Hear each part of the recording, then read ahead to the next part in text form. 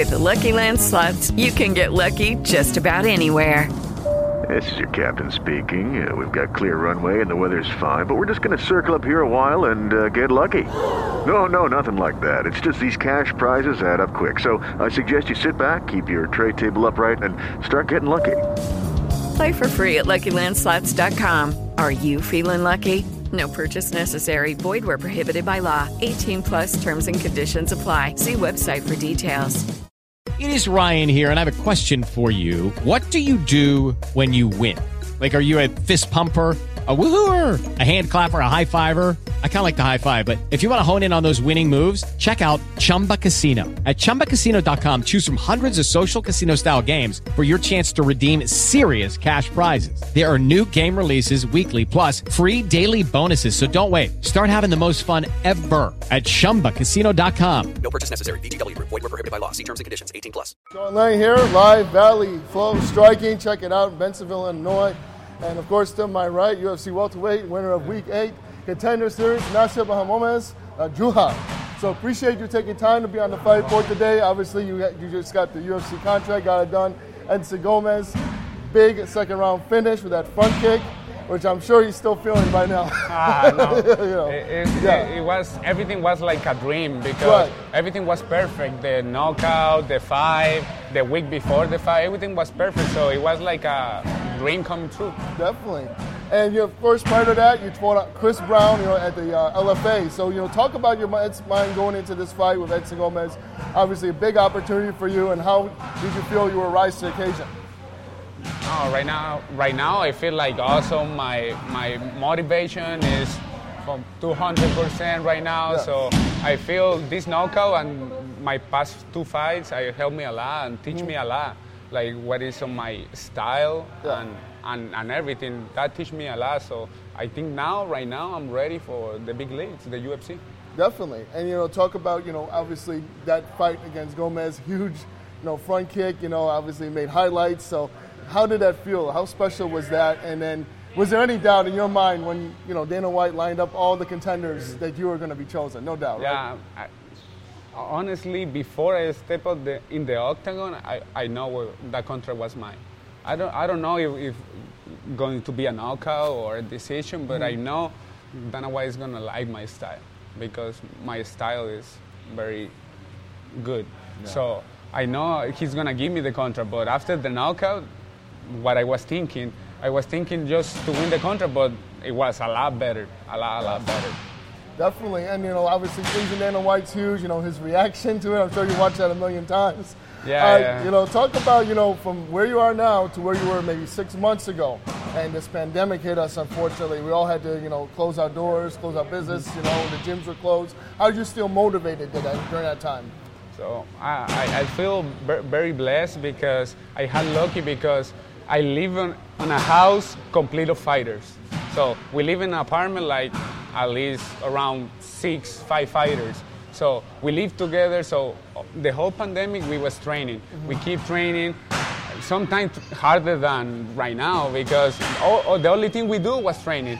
I get bored at the house. I say, okay, I'm gonna go train out to my garage.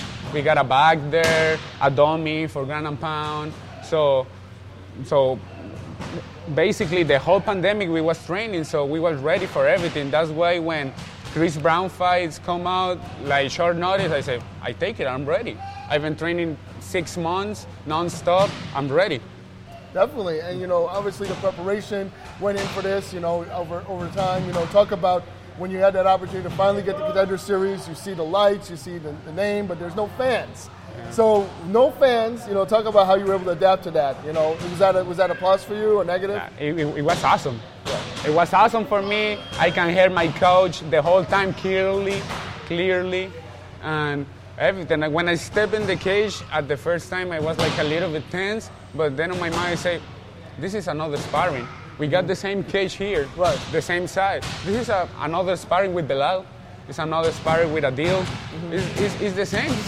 Just right now, I'm on the Apex, the UFC Performance Institute. So it's the same. Just let's go, let's have fun, let's perform like we always do. We train a lot, so we're ready for this. Let's show the world. And how was the reception back home in Chile? How was like everybody getting a chance to see you perform, whether it was live or it was recorded? How cool was that? No, it was awesome. After the fight, right away, I called my dad and all my uncles, my cousins. They were all on my house watching the TV at 2 a.m. of the morning because of the difference of the schedule. And my dad was crying, my uncles was crying, my brothers were crying. So it was awesome. I didn't hear anything what they say because when I grabbed my phone, I always heard everybody. So I didn't hear too much what they say, but they look happy, so it feels good. And my people in Chile, they always support me with a message. Win or lose, they always support me. So I'm really happy to represent my people, my country, and all my fans. And then talk about, obviously welterweight. This is one of the premier divisions, UFC. How excited are you to step in there? Anyone you looked at fighting, or just, when you approach it, you're just ready for anyone that's in that division because it's a killer one. I'm ready for anyone in 155, 170. I can make 155 easily with 6 weeks. I like to face like a veteran like Jim Miller. That can be a good fight for me.